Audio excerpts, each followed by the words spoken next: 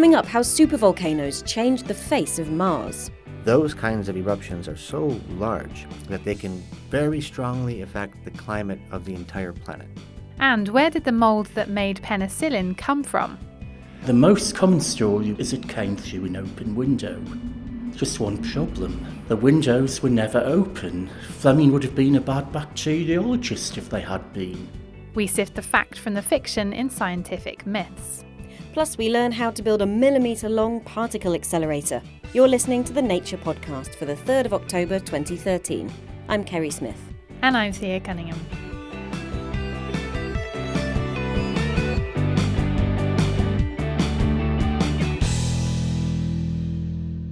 The surface of Mars is peppered with craters caused, scientists believe, by the impact of bits of rock from space.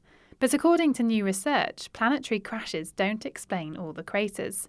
Two geologists think that in a region called the Arabia Terra, some of the supposed impact craters are in fact volcanic structures called calderas. Caldera means cauldron. It's the depression left in the crust when a volcano collapses. The calderas on Mars are giant, suggesting that they were left by supervolcanoes. These are explosive eruptions thousands of times larger than your regular garden variety volcano. Noah Baker spoke to Joe Michalski from the Natural History Museum in the UK. He began by asking Joe if Mars is known for its volcanism. All of the Mars geologists agree on a few things, and one of those things is that we see volcanoes going back 3.5 billion years. Something we also all agree on is that there should have been more volcanism early in Mars history. And lastly, another thing we all agree on is that we have no idea what the most ancient volcanoes look like. So why the Arabia Terra? This is an area of Mars which is known for having very ancient cratered crusts. Now, some of those impact craters, upon further review, actually are not impact craters. They don't have all the pieces of evidence that you'd look for an impact crater. In fact, they turn out to be depressions that show evidence for volcanism. When I imagine a volcano, I imagine something which looks kind of more like a mountain than a crater. When a volcano is erupting in an effusive process, that is, lava is squeezing out of the vent over and over and over again, it builds up a mountain around that vent. But there is a type of volcano on Earth which lacks the mountainous terrain and the topographic profile. Super volcanoes are exactly like that. Because of the evacuation of magma from depth, it results in collapse of the terrain. That's exactly what we see on Mars in this case, is giant calderas that have formed through a sequence of collapse. What is it that defines a supervolcano? Is it just this caldera form, or is there something beyond that? Supervolcano is actually not a technical geological term, but it is a useful term because it does convey a particular idea. So a supervolcano is really a massive volcano, massive eruption that is largely explosive and associated with collapse.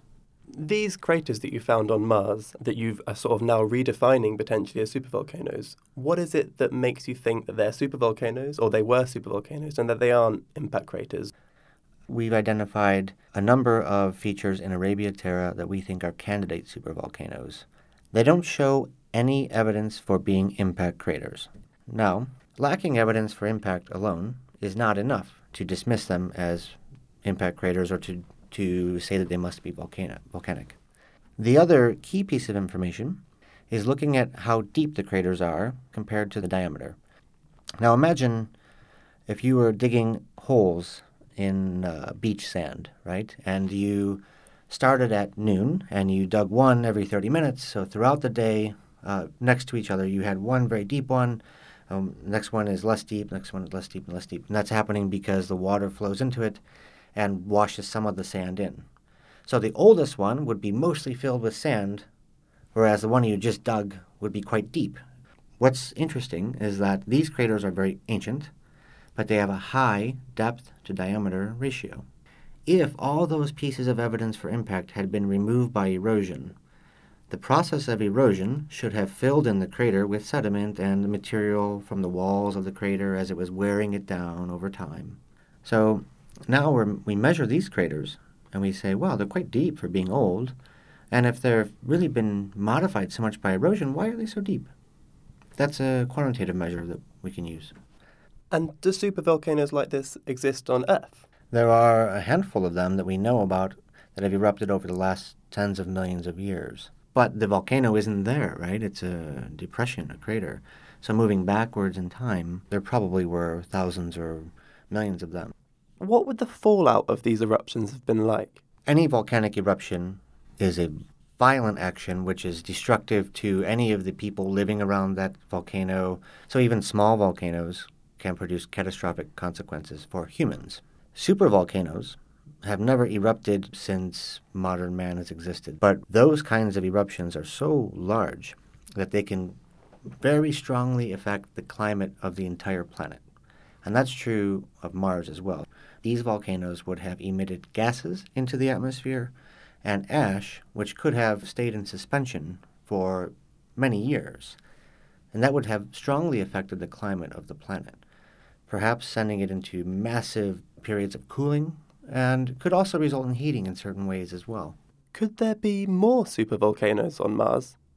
We haven't yet completed a full survey of the ancient crust to find many more of these kinds of calderas, but we suspect they may be there.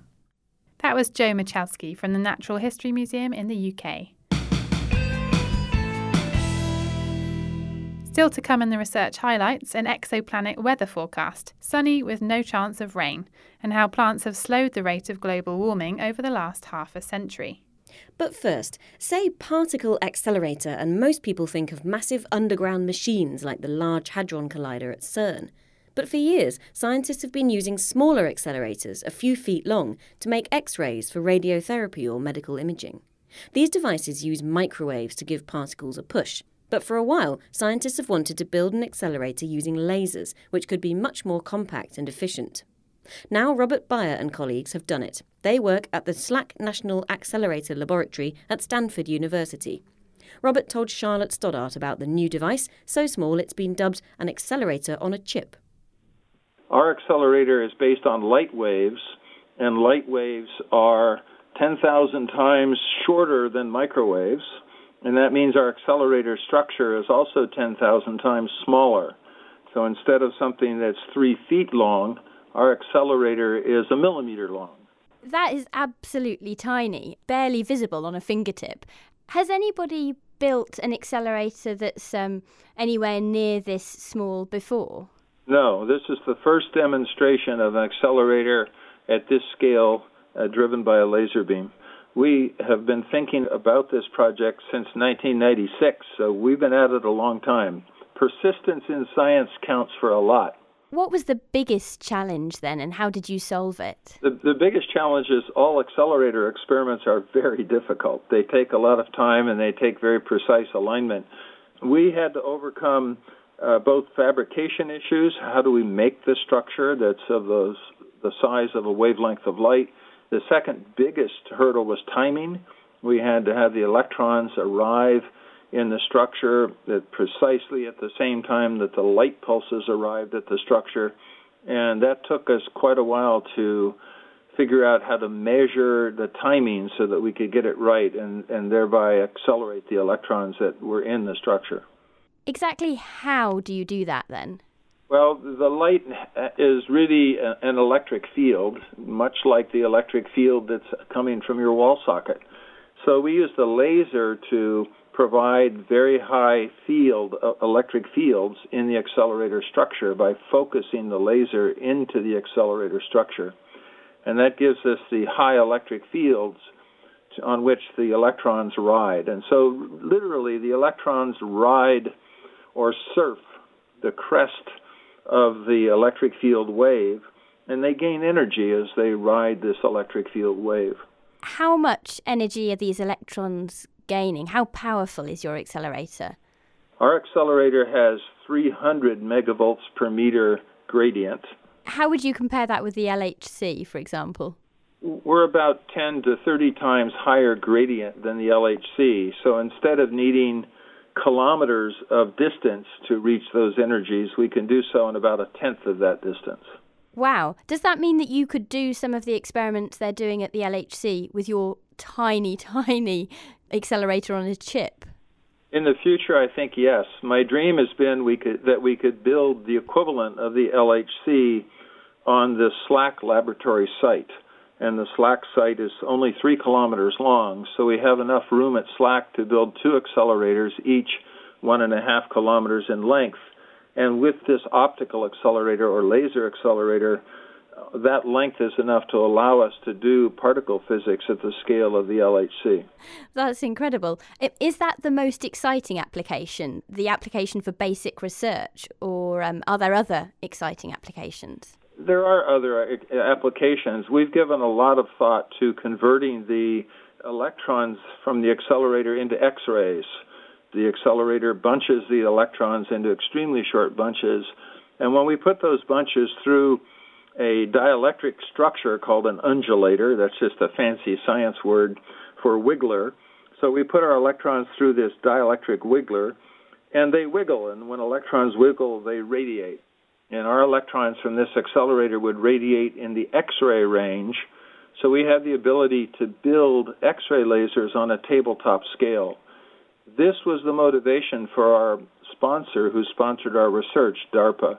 DARPA would like to have us demonstrate a laser accelerator driving an X-ray source so they could make portable X-ray machines for medical applications in the field.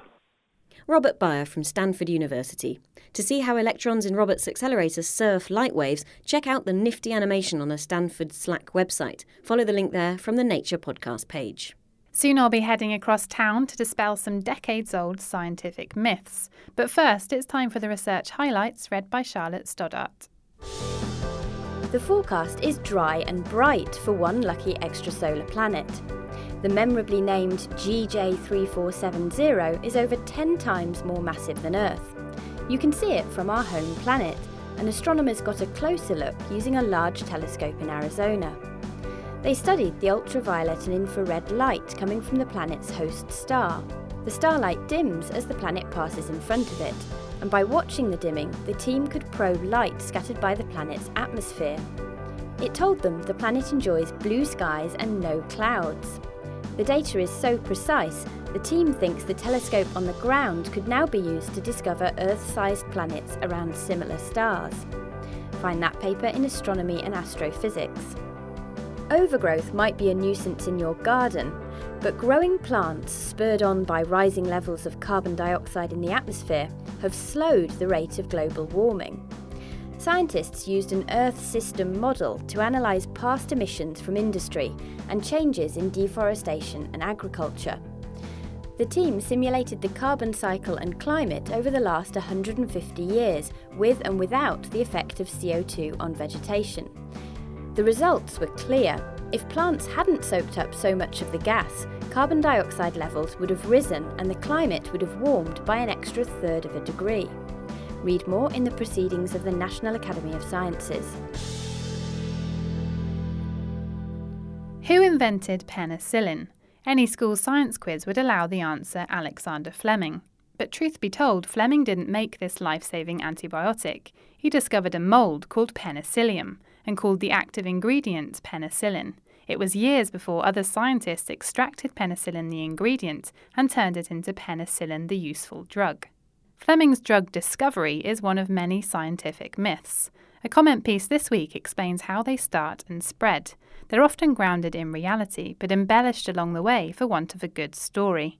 As more people turn to the internet, and authors don't always rely on primary sources for their information, these stories circulate in their mutated forms.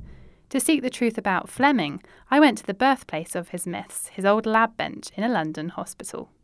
We're here at St Mary's Hospital in the Alexander Fleming Laboratory Museum. I'm here with Kevin Brown, curator of the museum. It's a really old laboratory, so we've got a really dark wooden bench surrounding the room, and on it are piles and piles of petri dishes and test tubes and containers and flasks, and three windows. So Fleming would have sat at this desk, I assume, and looked out onto a busy road below that we can hear.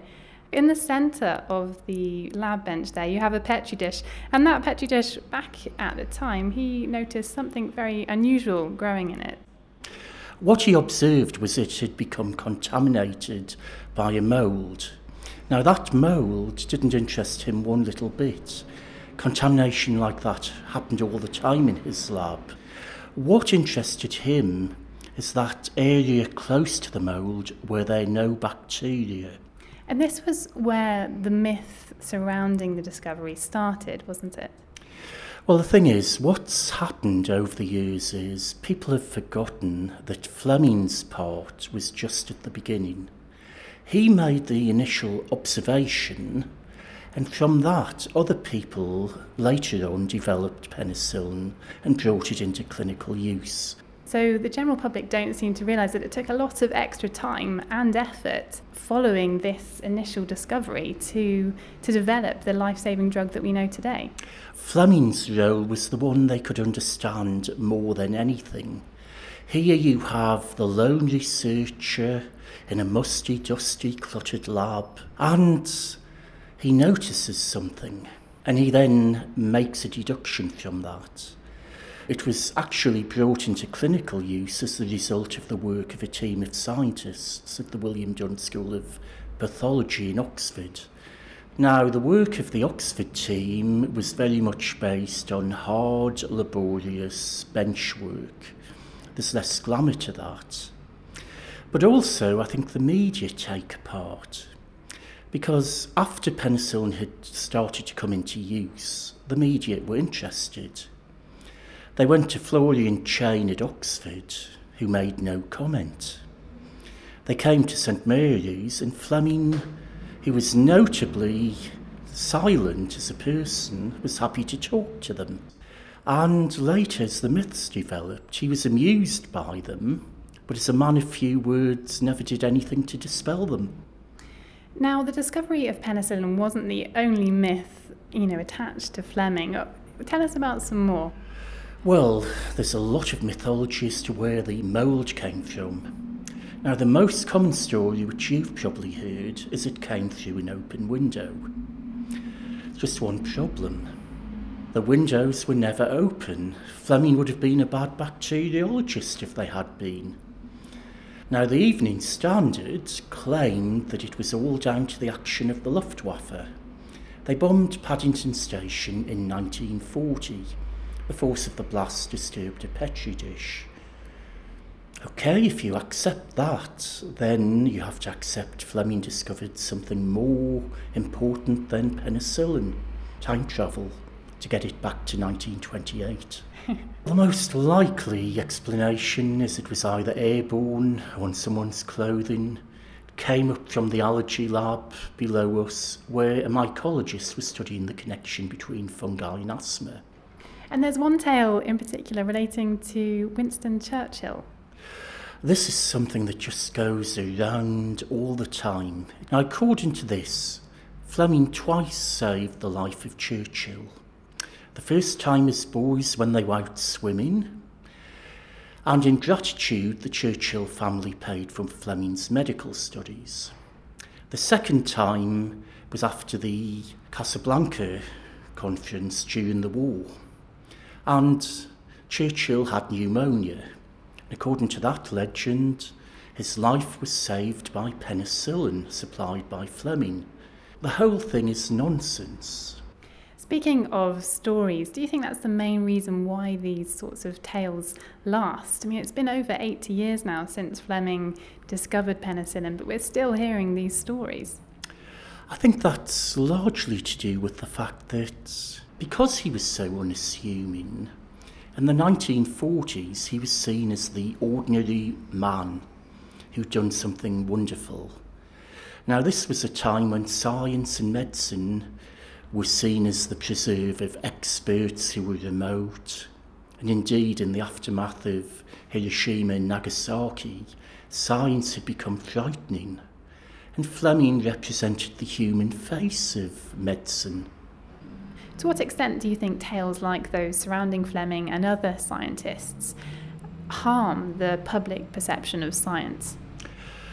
One thing I think they do is ignore the hard work that goes into science. There's the idea that everything just happens to come about quickly without any hard work involved. And what can historians of science like yourself do to try and debunk these tales? I think it's important to try and find out what actually happened, and having found out, put forward what seems to be the truth. Because, of course, after the event, it's only how you interpret it, and there can be many interpretations of the same data. What's the most absurd myth any visitor has put to you? Well, one of them is the idea of Fleming discovering penicillin when he ate a mouldy cheese sandwich. What do you think Fleming would have had to say to that if he were alive today? He'd have said nothing, he'd have just added it to the Fleming myth. That was Kevin Brown at the Alexander Fleming Laboratory Museum in London. For more scientific myths about Joseph Lister and John Snow, turn to the comment piece at nature.com/nature. Finally this week, it's the News Chat, and Ewan Callaway is here, reporter for Nature. You've written a story, Ewan, this week that details a case of suspicious statistics and the CEO of a pharmaceutical company who was accused of meddling. Yeah, it's all about crime and statistics, which is a topic you don't often hear about. The gist of the story is about a decade ago, a drug company called Intermune conducted a clinical study of a medicine they were testing. It more or less didn't work, but the company put out a press release touting some aspects of the trial that they argued that did show improvements, that people on this drug, which was being tested to treat a lung disease, they were less likely to die than people who were on a placebo. So they put out this press release. It had in it some information about the so-called primary endpoint, the main focus of the study, and that hadn't been reached. There was something they were looking for it to increase lung function that they hadn't been able to show. But the press release mentioned it did have this kind of secondary endpoint. Right. So all clinical trials, or at least all well-done clinical trials, have a pre-specified primary endpoint, basically saying before the trial starts, this is how we're going to measure the success or failure. And for this case, for this trial, it was something called progression-free survival, which is kind of a mix of like, does the patient not get worse while on the drug, and are they still alive at the end of the trial? And by that measure, the trial failed. But then what happened was that this company, led by its CEO, whose name is Scott Harkonnen, they conducted what is called a secondary analysis, or a post hoc secondary analysis, kind of after the fact, kind of looking through their data. And they found that amongst the patients with mild and moderate forms of this lung disease, that they were actually significantly less likely to die during the trial versus people on placebo. And this result was deemed statistically significant. But the problem is that it wasn't pre-specified. So the government, which ended up indicting the CEO of this drug company, they indicted Scott Harkonnen, they argued that this benefit for these people was misleading, and that he had engaged in data dredging, basically looking for a result that passed some arbitrary statistical threshold. So an unsuccessful clinical trial then by the measures of the pharmaceutical company who set it up, but then afterwards a kind of rationalisation of some results and a post hoc finding. And of course the CEO, Scott Harkonnen, as you mentioned, was indicted and is under house arrest currently. Well, right. He was indicted several years ago for wire fraud, for transmitting this press release, and for illegally marketing this drug. So fast forward, there have been a number of appeals from Scott Harkonnen's lawyers, and the appeals courts have kind of slapped them down, kind of summarily rejected them. Now, his last appeal is to the U.S. Supreme Court, and in the next month or two, the court will decide whether or not to hear the case, or to just end it once and for all. He's serving house arrest, as you say now. He's been forced to pay a small fine, and he could be basically disbarred from ever working for a drug company, being involved in research in any way possible. Your story focuses on the update of this case. We're waiting, of course, for the Supreme Court to make their decision. In the background, of course, is this issue of whether statistics can be a crime or not. You've been speaking to people in the field about this issue. Well, statistics isn't a crime. What the government alleged was that that Scott Harkonnen interpreted the data from this trial in such a manner that he knew what he was putting out there in this press release was false. The way the defense interprets the government's conclusion is that they're saying that, stating your scientific opinion can be a crime. Now, the government will go back and say that this guy was illegally marketing this drug, that they have no interest in prosecuting scientists for stating their scientific opinions, and that this case is about teaching pharmaceutical companies a lesson that they cannot illegally promote their drugs under the guise of scientific freedom. Thanks, Ewan. More on that story and a lot more at nature.com/news. That's it for this week. Thanks again to the Guardian newspaper offices for letting us borrow their studios. This week, we're working on banishing our own technical gremlins. Tune in next time when we'll be finding out if the Amazon was once an orchard. I'm Thea Cunningham. And I'm Kerry Smith.